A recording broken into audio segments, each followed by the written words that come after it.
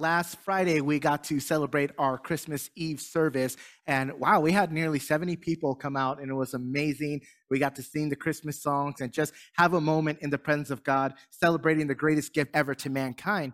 And I began a very small devotional that night on the wise men and specifically the light, and how Jesus called himself the light of the world, but how we flipped the script and said it to us as well. He said, "You are the light of the world." And the job we have to be a reflection of God's love and his goodness into the world that's around us. Well, I want to continue today the conversation of the wise men, and the wise men more so of what God has done for us in the sense of a holy discontent. The wise men came to bring gifts, but to really symbolically, prophetically declare over this young Messiah who he would be to the world. And he is the gift that God gave to us to take our place. God himself had a holy discontent to restore and redeem mankind. So I want to talk about that just a little bit this morning. Pray with me as we dive into the Word of God. Father, thank you for your goodness. Thank you for this weekend. At the end of this year, to not just reflect on all the bad things and the chaotic things that have happened in our world this past year, but to be reminded before we enter into a new year that you are still on the throne, that you sent your one and only Son into this world that we would have life and life abundantly, that we would be saved from our sins, delivered, healed, restored, made prosperous, and to be able to walk as an ambassador of Christ, a child of God, to let your will be done on earth as it is in heaven. And now on this last Sunday of the year, as we open up your word to look at a famous story of Christmas time, may you bless our hearts with an individual word to every one of the people who are here, watching online and beyond. May you speak to us. May your presence be felt strongly in the name of Jesus. Amen. Amen. Well, as I mentioned on Christmas Eve, growing up as a little boy, I loved Christmas time. And I come from a large family, 16 aunts and uncles on one side, 6 aunts on the other side. We populated probably an entire state with just my cousins alone. We have a lot of family, which meant that at every house, it was loud and fun and lots of food and lots of memories. We used to go over to my grandpa's house every year, and he would set up his Lionel train set around the tree, and we always had that ham. Anybody else had that ham that was not like the good spiral cut one, but that big block of Spam-looking meat, and you cut on the diagonal, and you put pineapple rings and whole cloves shoved in there? Anybody else do that? It's like an 80s and 90s thing, but we had that every year. And one year we were at my parents' house. It was our turn to host, and all the family, all the cousins were over on Christmas Eve. And I will never forget this particular event, this particular Christmas Eve, because it was a tragic one. The reason it was tragic is my cousin and I, we were playing football inside of the house. Now, you're not supposed to do that, period. But especially on Christmas Eve when everything is breakable. And so we're playing football, diving for it on the couch and all that, just having a blast while all the adults are busy cooking and running around cleaning everything up. And we're in the living room by ourselves, and I throw this Nerf football straight at my cousin. And there's a reason I'm a preacher and not an athlete, because I didn't get to his hands. Instead, it went directly to my mom's porcelain nativity set. And the tragedy of that day is that, unfortunately, I decapitated Mary. I mean, her head went clean off. It was clean off. And of course, I was probably 8 years old at the time, and I panicked. I'm like, my mom is going to kill me. She's had this forever. So very calmly, I make my way to my room, nonchalant. I grab my Elmer school glue. And then me and my cousin, we take little Mary, lay her out, and we begin to perform surgery on her. And I do have to say, at 8 years old, man, I did a great job. And the reason I know I did a great job is because my mom never found out.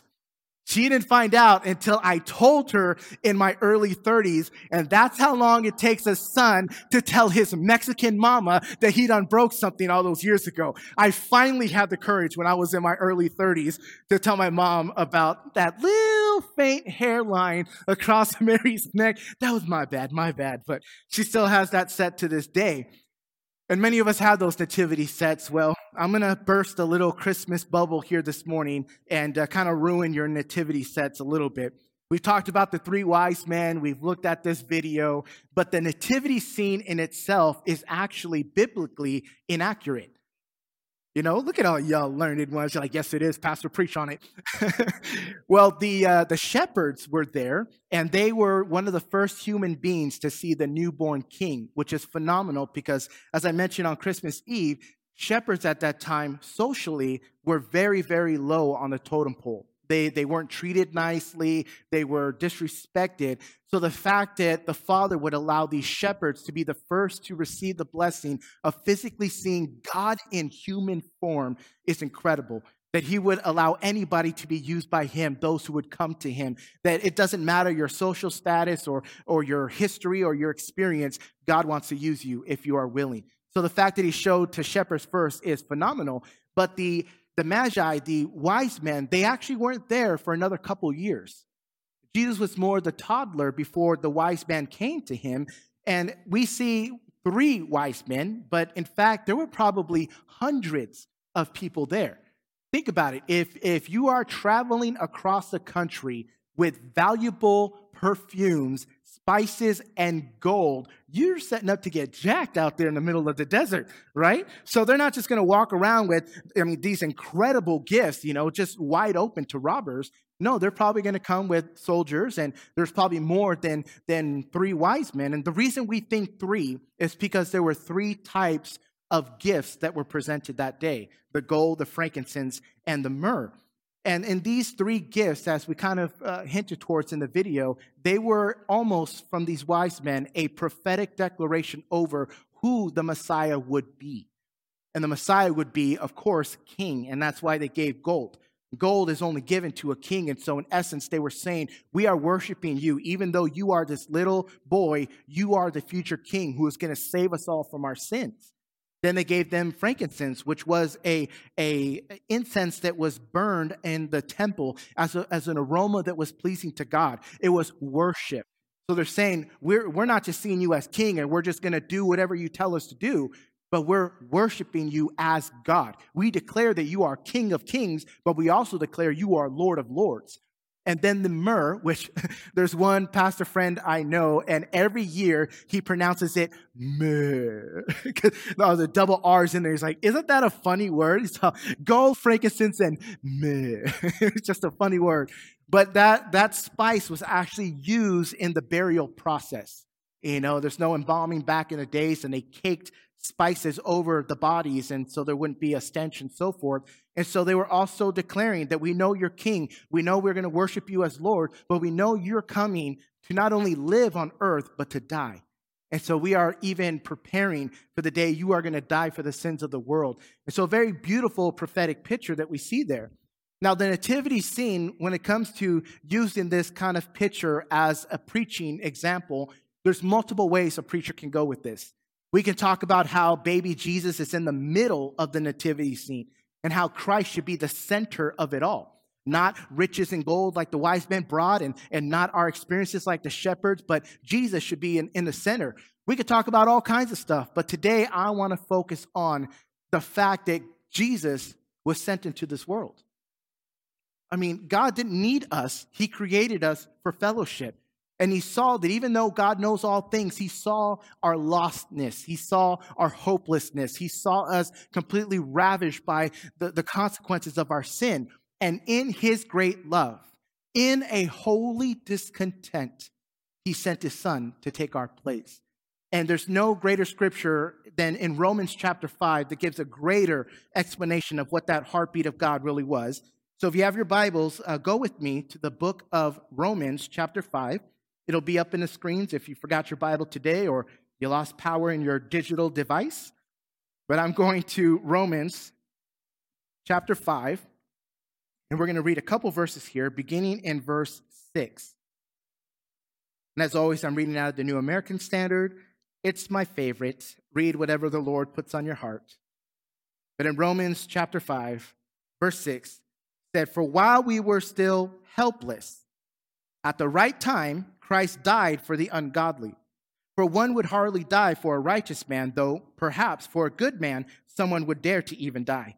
But God demonstrates his own love towards us, in that while we were yet sinners, Christ died for us. Much more then, having now been justified by his blood, we shall be saved from the wrath of God through him. For if we were enemies, we were reconciled to God through the death of his Son. Much more, having been reconciled, we shall be saved by his life.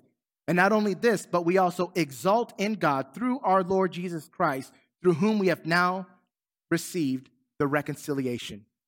So God saw that while we were sinners, before we had the opportunity to even go to God in confession and begging for forgiveness, God says, while we were yet sinners, he sent his Son. God was moved from heaven. This God who knows it all, this God who has a plan, still could see the hurting of his children and decided to move, decided to act, decided to respond. And throughout the Bible, we see people who saw an injustice, saw an outcry of God's people, and were so moved. Have you ever been so moved where you could not do anything about it? You had to. There was something that compelled you to have to act. We see it throughout the Bible. I mean, we see Moses, poor Moses. He lived 4 or 3 different seasons of his life of 40 years.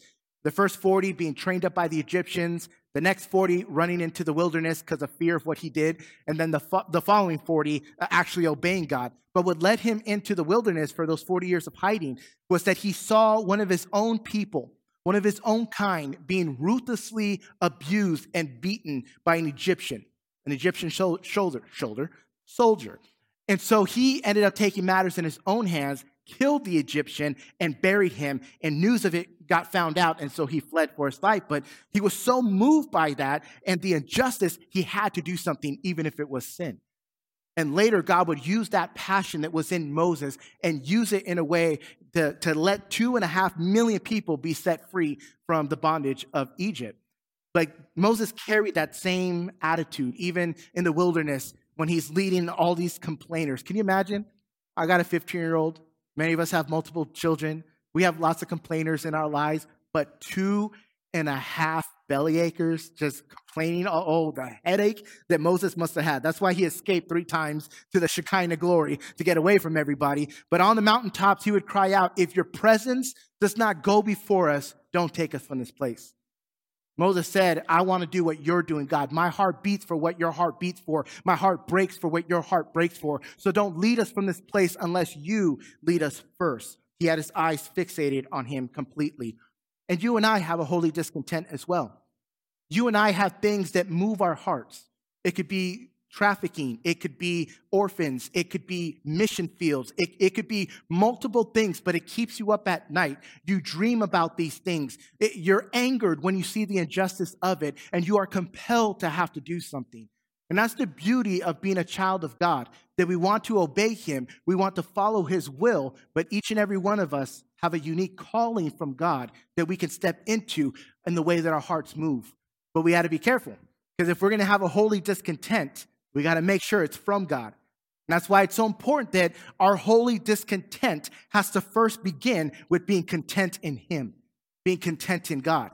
We have to come from a place of his presence before we can move out in what moves our heart. We have to be completely surrounded in his presence. Again, in the same way that Moses would only go where the presence would go, in the same way that they encamped in the shape of a cross in the wilderness where the tabernacle, the presence of God was in the middle, everybody faced inward. The presence of God was the center of attention at all times. We have to be content in him, in his presence, the greatest prize that we can have in life before we can have a discontentment in our heart to act out on. I remember when my wife and I were married 16 years ago, we had over 350 people at our wedding. We had a taco guy cater the wedding, so his poor little hands were flying because 350 people were hungry. And the greatest thing about having 350 people was 350 plus gifts that we received. It was a long day, and we got a lot of gifts. I remember my face hurt at the end of the night. Can you imagine 350 people wanting to take pictures of you and you having to keep a smile on your face for 4 hours? I think one cheek got cramped in this position for a week or so. My face hurt. We took off to our honeymoon, and we knew that back home in our little 2-bedroom apartment, there was an entire room filled with gifts. And so we actually left our honeymoon 2 days early because we couldn't wait to get home and open up all the gifts. And we spent the next 2 days opening up our 23 blenders and our 14 mixers and our 15 toasters. And we grabbed all the receipts and returned and got more money. And I bought myself a huge TV. And we had fun for the next couple days. Well, one of my favorite gifts was a basket that a coworker of mine gave me. She served in the human resources department at our large church, and she got me a basket filled with Starbucks stuff, 2 cups and Christmas blend brew and all these kinds of stuff. And so I had a brand new coffee maker, this beautiful basket. I wasn't a coffee drinker. So I remember that morning, Nikki was still asleep. I got up early. I'm sitting in my living room with all brand new furniture, with all brand new appliances that my family, my friends basically built our house and gave us everything brand new. And I had a brand new Bible. It was a parallel Bible. It had 4 versions in one. So it was like New American Standard, NIV, Amplified, and KJV all in front of me. And I was excited to dive into that. And I said, well, this is a coffee maker. Let me see what the hype is all about.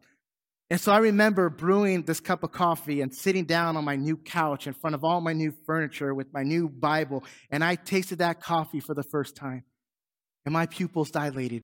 And I saw God. But I will never, ever, ever forget the sweetness of that moment. The smell of brand new Bible paper.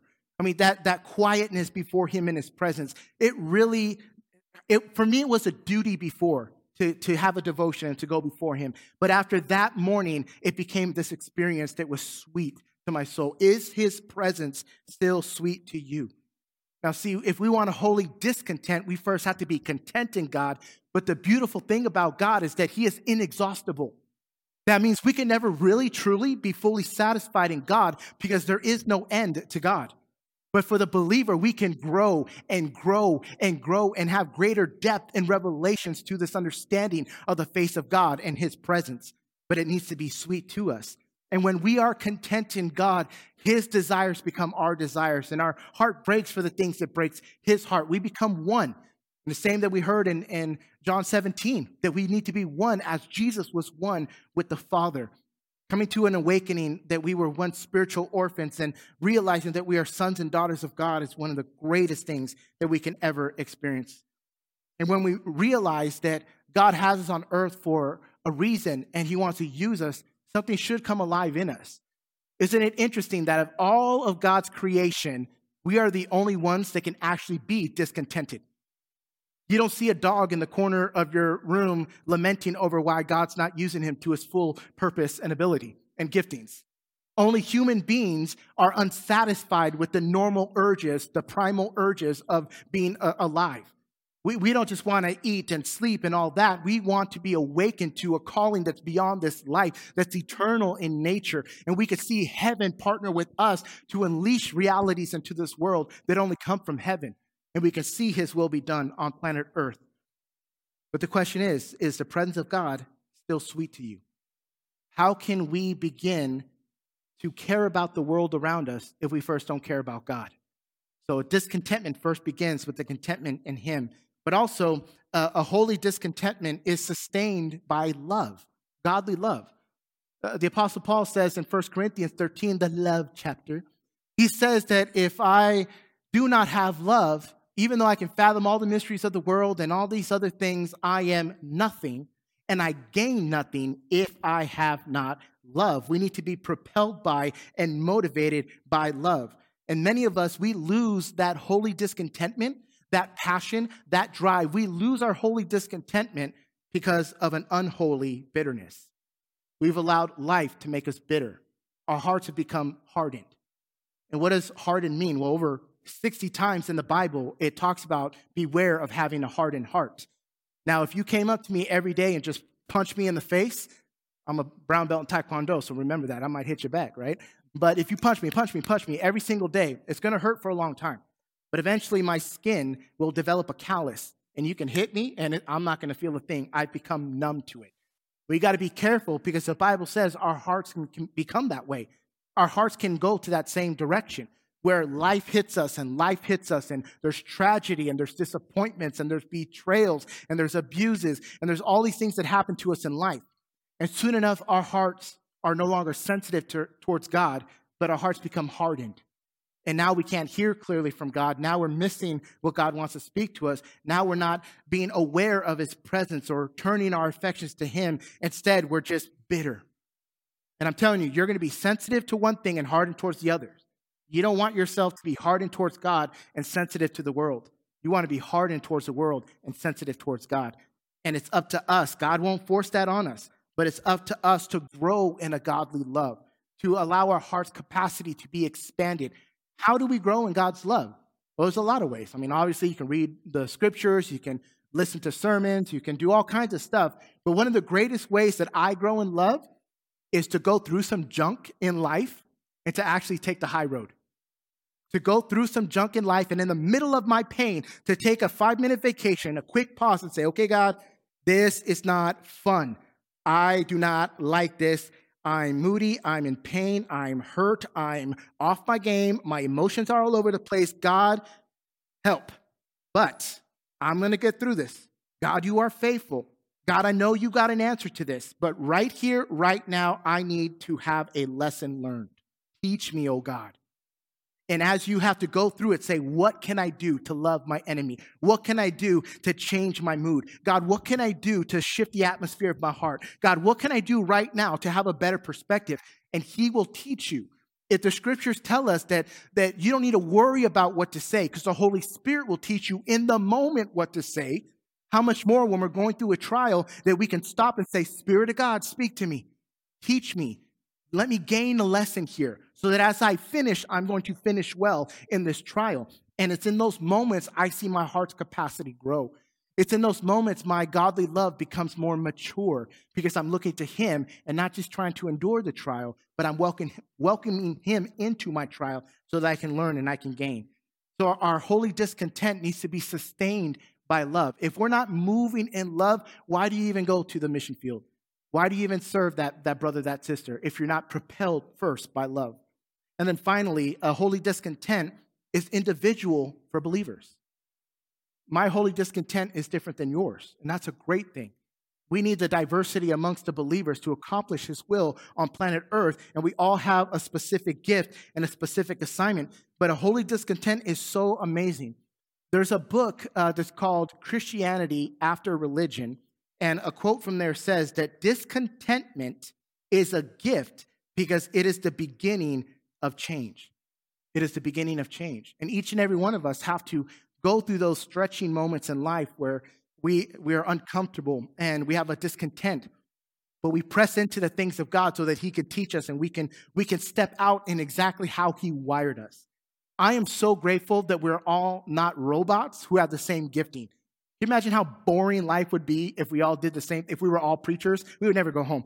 If we were all preachers, we're all wired differently. But I had this calling in my life, and more so than God blessed me to be a preacher, more so than my love of teaching people their identity, I know that I'm on earth for a reason. And I'm not here so that my life can be comfortable. I'm not here so that I can go to heaven like, woo, that was an awesome ride. I'm not trying to just get to retirement. God put me on earth. I want to be used by him. I want to see lives being transformed. And the moment that I can't do that anymore, God, let me be with you in glory. But I'm here for such a time as this. We are here for such a time as this. I don't care if the only thing God leads you to do is talk to your neighbor. You can change your neighbor's world. You can make a phone call to a family member, even if you are stuck in bed. You can make a phone call and bless somebody. You could send somebody a text. You can change somebody's world with a word from God. I want to be, to my dying day, I want to have a holy discontent that's in me. I don't ever want to wake up and feel like, well, everything's just nice and peachy. All right, let's watch some football, have a good meal, and call it a day. I want to wake up every morning like, this world needs the Lord. This world needs help. And God, you want to use me for just a tiny, tiny little part of that to change this world. And we can trust in a God who is faithful, that if he puts a burden on our heart, he will provide the tools and the avenue to accomplish what he has moved in our heart. God is faithful to provide wherever he guides. That's the bottom line. And I'll conclude with this little story. There was a young man who had a scholarship to play basketball at UCLA. But the Lord put on his heart that he was going to be a preacher. And he ended up becoming a mega church pastor and a best-selling author and so forth. Lord put on his heart at a young age, you're going to be a preacher. But he began to follow athletics and his basketball career. Eventually, it got so bad. His holy discontent got so bad. He says, I can't do this anymore. I can't keep going to this college. I can't keep playing basketball. I need to go to Bible college. I need to get my degree, and I need to start preaching. So he says, Lord, I hear you. I'm going to obey you. I'm going to do it. But I don't have Bible college money, so I need a little help with that, Lord. And he only needed about $2,500 to get started, to move to the city where he was going to start his Bible college. And he says, God, I need to trust you for that $2,500. So the Lord led him while he was in LA to go work at Gucci, of all places. I don't know if you wear good Gucci, but good for you. I go to Mexico and buy gachas. It looks good, but I ain't paying that type of money. But he began working at Gucci, and he was dressed all in a Gucci suit, and his job was just to open a door and welcome people. Now, this holy discontent was in him, and so he felt the Lord say, I want you to give my love away to the people who come to this store. And this wannabe preacher, he said, well, God, you know this is LA, right? You know this is Gucci. This isn't a Christian bookstore, and you want me to talk about God? I'm going to get fired. And he says, do you trust me? He says, I do, but I'm also deathly afraid of people. And I don't know how to talk about my faith, and I don't know how to share what you're doing in my world. I don't know what to say to people. He says, do you trust me? He says, yes.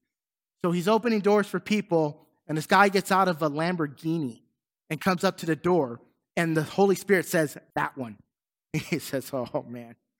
So he opens the door for this guy. He comes in, shops for about 40 minutes, and on his way out, this young wannabe preacher, he said, hey, the Lord loves you, I love you, and God has great things for your life.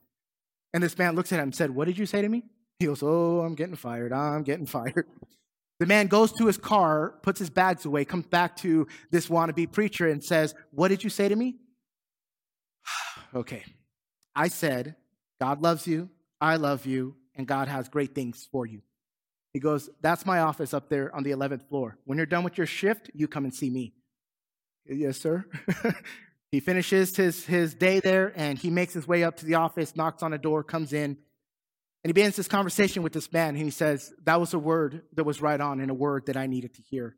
And I felt the Spirit say to my heart that I needed to bless you. Give him a check for $2,500. Had no clue that that's where God was leading him to go. I'm telling you, if we are just faithful to go with our gut and our God and the holy discontent that is within us, he'll take care of the provision. He'll take care of the open doors. He just needs from us is a yes, because he can't force that on us. And so I encourage us as we wrap up this year and we're into this great Christmas time in the Spirit, as we enter into a new year, it doesn't have to be big. It doesn't have to be marvelous. It doesn't have to be scary, but it does have to be God and him saying, will you trust me? And us to give him the divine yes by the way he has given us that discontentment. So Father, thank you so much for my friends here today. Thank you, God, for the reminder that Christmas is, and it's not just this ritual that we do where we read the same story of Christmas every year and go through the motions and the church traditions. No, it's a time, God, to be so thankful that you came to this world to take our place and to not only just allow us to get a free ticket to heaven and to just bypass this world, but no, God, you said you're on earth, and I want my kingdom to be expanded, and I want to use you.